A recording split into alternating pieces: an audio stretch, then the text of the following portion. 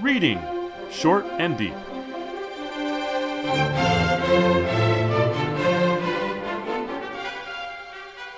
Hi, this is Jesse, And Eric. and today we're reading Short and Deep, The Ancient Track by H.P. Lovecraft.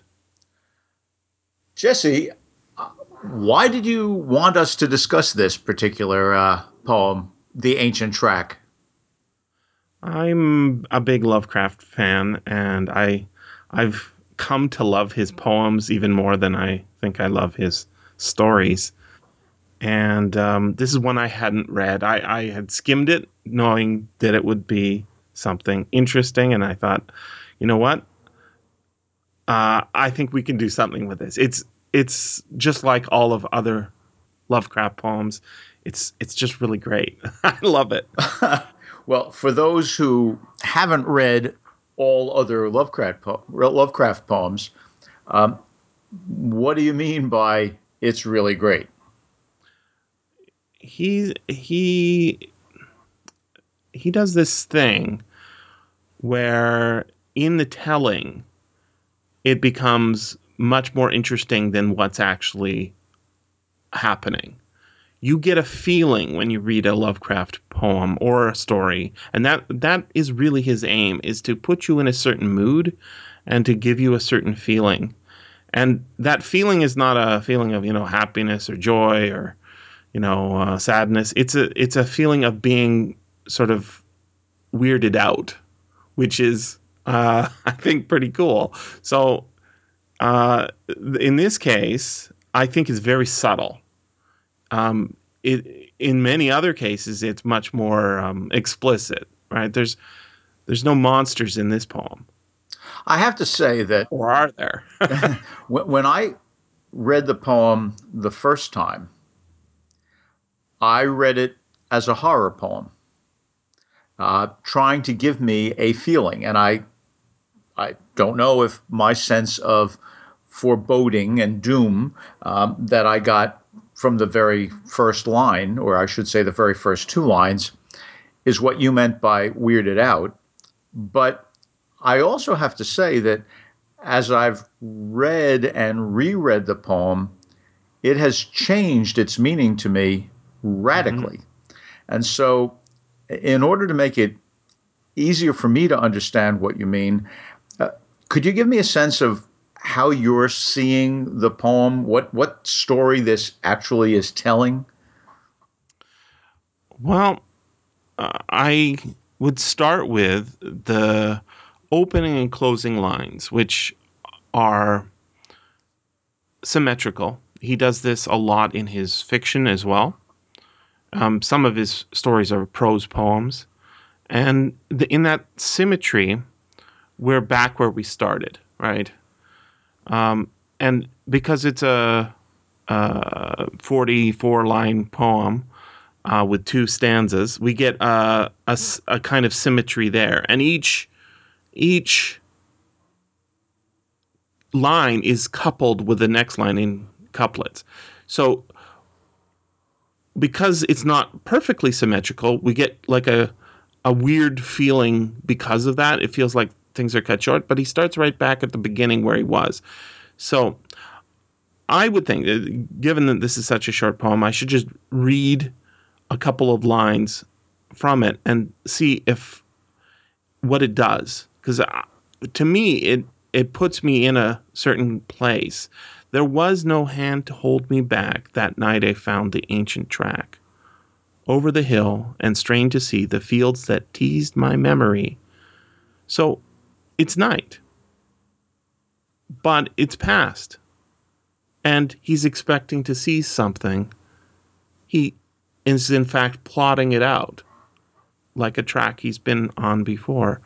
And by the time we get to the second stanza, he's reached the crest of the hill, or at least his eyes have, and everything is unfamiliar.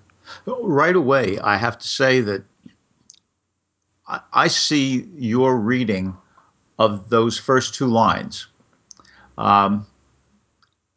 as showing the enormous productive use of uncertainty Mm-hmm. in Lovecraft's language. Those first two lines, there was no hand to hold me back. That night I found the ancient track. The way you just described those two lines, you said that he got back on this track that he had known before. It seems like that's one way to read it. And it certainly is. The way I first read it, I read the word found as initial discovery. Mm-hmm. And so for me, there was no hand to hold me back the night I found that ancient track. I had an immediate sense of foreboding. That is, somehow the speaker seems to feel that there should have been some restraint, whether it is from a supernatural God figure, or his culture should have taught him differently, or he should have had within himself a superego that would have known to stop. But Mm-hmm. no, he was unrestrained, and in so being, there was a kind of libertinage that allowed him to stumble upon this ancient track, which sounds a little bit like ancient trap. And knowing that Lovecraft is a great lover of language, in fact, excelled in linguistics, I paid attention to some of these things. The word ancient actually comes from the Latin ante annus, before years, before there was time. Mm-hmm. So this ancient track is a trap into which humanity, because we don't know who this guy is in particular, right? The speaker could be any That's right. person, has fallen so often. So to me, that word found was initial discovery, initial recognition of something that had always been there and had trapped us. And that's not how you read it. But I think we're Well, reading it that entirely that is legitimate. one that is one of the ways I read it. And like you, I love rereading, especially this something this deep. And to me, when you get to the end and you read that repetition at the end, there was no hand to hold me back. That night I found the ancient track. He is walking into the spray of the star streams. So the hand becomes gravity almost in my mind, something restraining him on the earth. But it's also that ancient track becomes like the track that all of us are on, the track between birth and death. I think I certainly got that on my initial reading of the poem. That ancient track is one toward death, and in some of the words that follow in the poem, like looking down into the vale, and one thinks of the vale Mm-hmm. of tears and so on. And we see a church spire, so there's always a churchyard nearby for Mm-hmm. burying people. I too saw that. It's as if he suddenly realized, my gosh, I'm on my way to death. I'm following that same path that mortals, those who can die, have always had to travel. So I'm with you. I can get that reading too. But what I particularly like about what you said in the closing repetition, the third use of that couplet, you're seeing that as a liberation. There was no hand to hold me back. Mm-hmm. That night I found the ancient track. And to me, I think the key recognition of this poem, whether you read it once or multiple times, is to recognize that between the first statement of that couplet and the last statement of that couplet, what at first had seemed like a failure,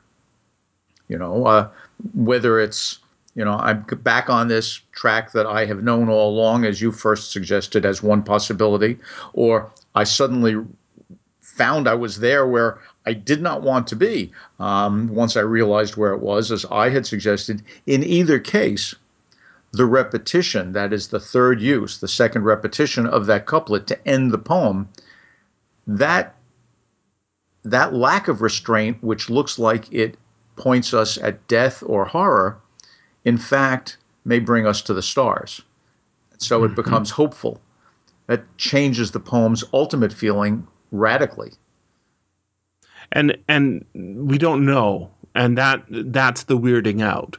So we know that that he is unrestrained. And yet things are not completely beneficent here. We've got a beautiful mirror in the first stanza. We've got images of the valley as it will appear to him, because he's expecting the moon to rise and see all of the things in that vale, right? The farmhouse and the path and the sign that says 2 miles to Dunwich, the spire, the roof.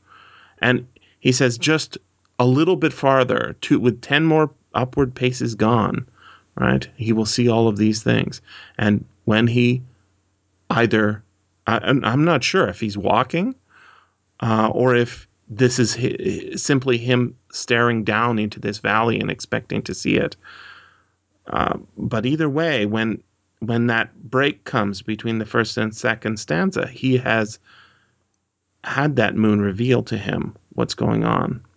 The second stanza reads, "There was no hand to hold me back. That night I found the ancient track, and reached the crest to see outspread a valley of the lost and dead.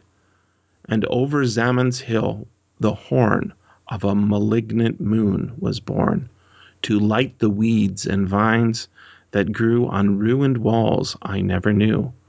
The foxfire glowed in field and bog, and unknown waters spewed a fog, whose curling talons mocked the thought that I had ever known this spot. Too well I saw from that mad scene that my loved past had never been, nor was I now upon the trail, descending to that long dead vale. Around was fog, ahead the spray of the star streams in the Milky Way. There was no hand to hold me back.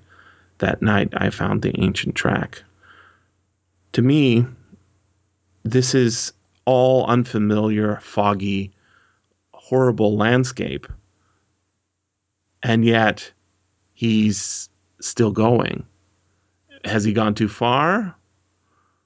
Is he? What happened to this valley that he's seeing before him? He's on this track. Is this a reincarnation story? That's what I love about Lovecraft's writings, is even when he is describing what visually is going on, it's not enough to close the gap to knowledge. It makes the imagination run wild.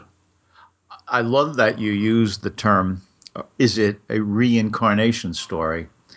Um, Perhaps this is just going to sound crazy to you, Jesse, but I think that after numerous readings, the place where I settle is that this is a religious poem.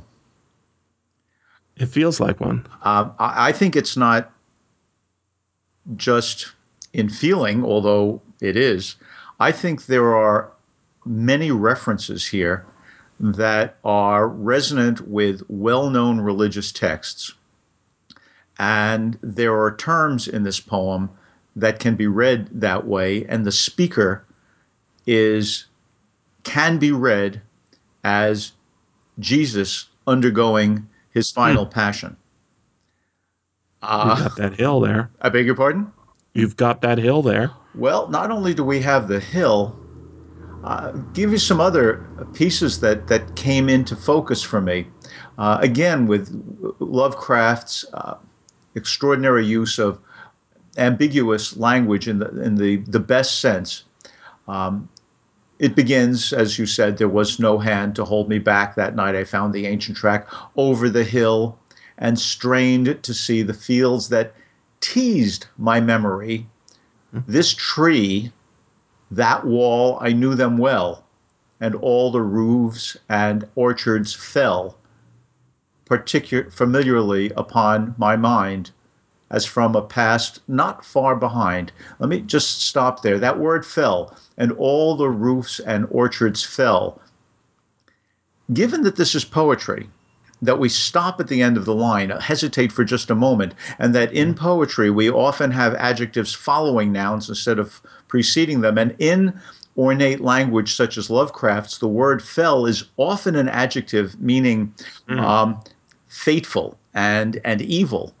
What we see is all the roofs and orchards fell. That is, all of these things that are of human production, houses and plantings, right? All of these things of human production are evil, but they fell familiarly upon my mind.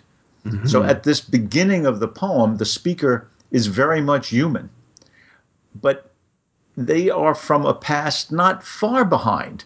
There's before Thomas Aquinas comes up with a way to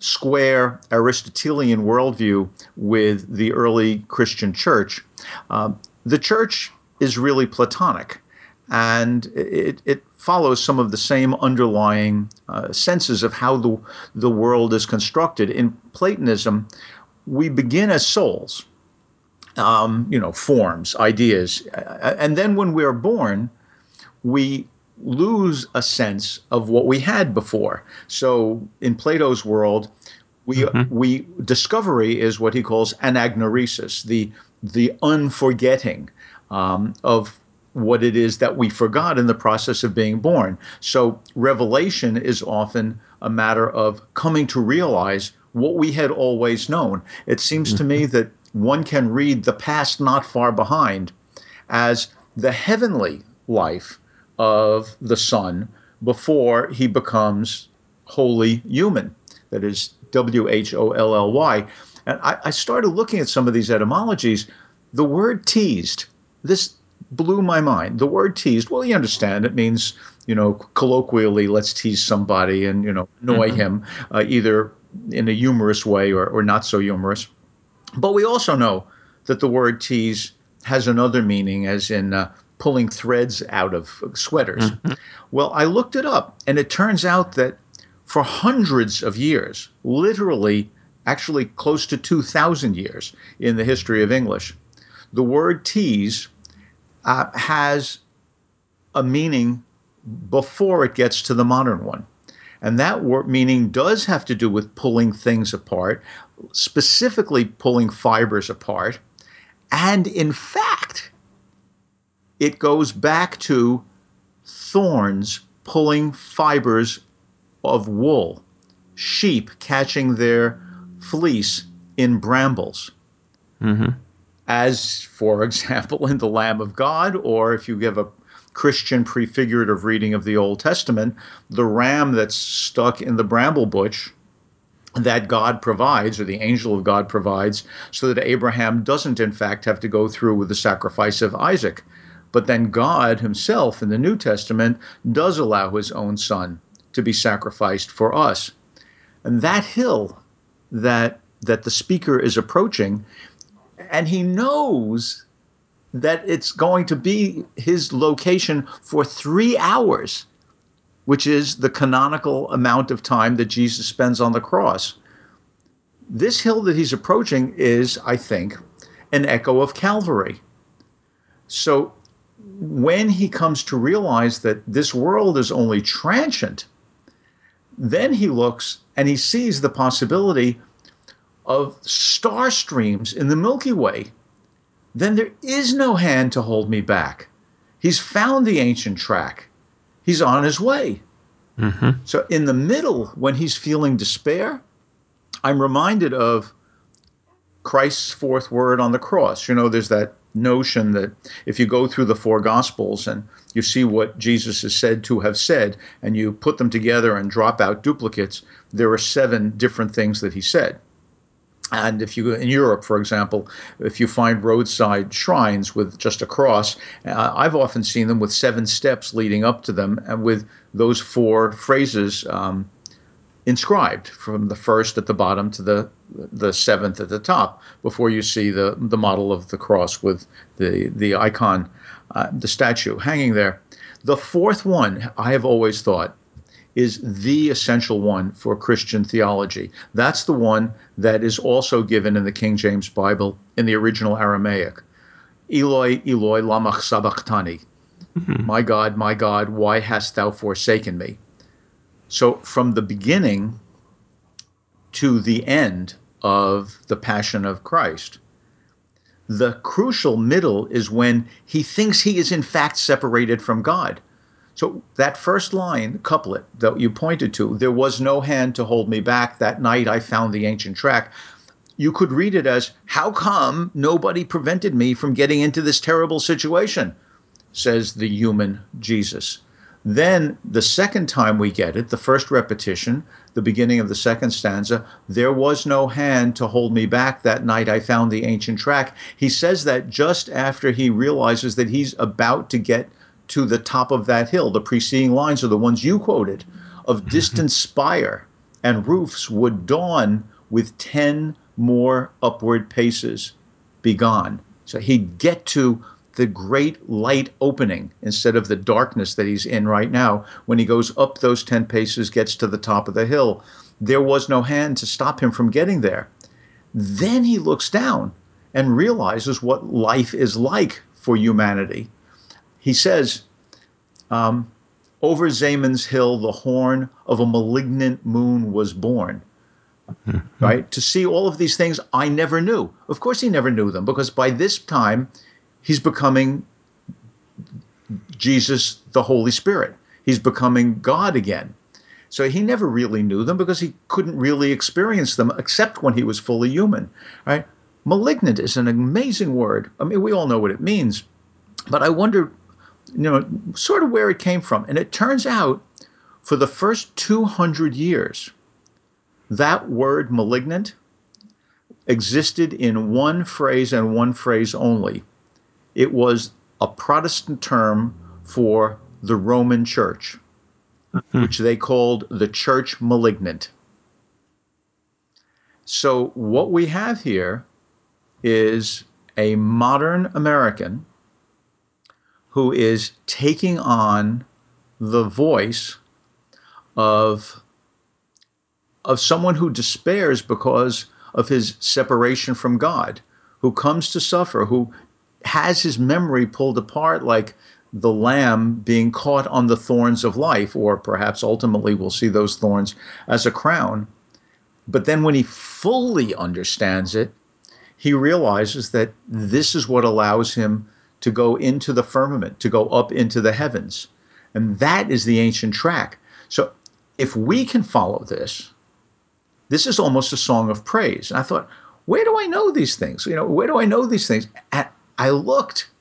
And if you take a look at Amazing Grace, that hymn, Mhm. right? That word found, which is so Right. crucial here, it's right in that first stanza. I once was lost, but now am found, was blind, but now I see. And so, so I looked further. Just listen, if you'll give me another moment, of the Mhm. first two stanzas. I mean, the second and third stanza. 'Twas grace that taught my heart to fear, which is what's going on in the beginning of this poem. And grace my fears relieved, which is what happens in the second part of the poem. How precious did that grace appear the hour I first believed. Then that third stanza, through many dangers, toils, and snares. Think of snares, and again, the wool caught on the thorns. I have already come. 'Tis grace hath brought me safe thus far, and grace will lead me home. It seems to me that when we read the couplet, the repeated Lovecraft couplet the third time, there was no hand to hold me back. That night I found the ancient track. Now it's not, God isn't there to keep me from doing something bad, but rather humanity cannot hold me back from going home to God. Mhm. I think you can read it exactly as you've done. You said the very first time you read it, you were expecting it to be a horror poem, and I think it is all of the things you say it is, because Lovecraft was not a believer in God. He thought he thought that the place of humanity in the universe was profoundly insignificant. He was a a big fan of astronomy. And when he looked up into the sky, which he often did, he was a night walker, person who loved to walk at night. He would think of how little we were, thinking of all of those stars, how far away they were. He knew how far away they were. And thinking of the planets that must be around them, and wondering if there was anyone else out there on any of those other planets like himself. Walking this ancient track as he's done, between Zamin's Hill and Dunwich, which lies just 2 miles beyond, he's expecting to see exactly what he's going to see. In the first stanza, he describes what he will see. And when that moon rises, it doesn't light up the valley. Instead, it's a malignant crescent, a very thin light. And instead, the light of the landscape is hard to see, with fog that curls like talons. And the city, instead of being there, or the town, instead of being there, has ruined walls, vines growing over the rocks. And he sees a valley dead. The only light, instead of from the moon that he expects it to be there, is from foxfire, which is growing on fields and bogs. And foxfire is a fungus growth. It's a illuminated fungus. This is a very dark view of the earth, and it seems as if this could be a suicide story as well, because he is able, it seems, to walk into the sea, but the sea is not the sea of a town, on the seaside. It's the sea of the stars. I think that's not only a reasonable way to read it, but it in fact focuses on the images that the poet puts forward. Why I find this poem even more interesting than others might be with similarly vivid and fell imagery is the way the grammar, when we attend to it, asks us to augment one reading with another. For example, the ruined walls, right? Those are ruined walls I never knew, he says. That's right. Now, is that ruined walls? Are those ruined walls that he never knew? Were they always ruined and he never had realized that they were ruined, but now he sees how, in fact, humanity is just in a fallen state? Because previously he had not realized what it means to be reduced to humanity? Or is it that these are ruined walls which he never got to see, because what he's looking at is the far future, as well as the past not far behind and his current present, as if he has a perspective like God's that is absolutely divorced from time.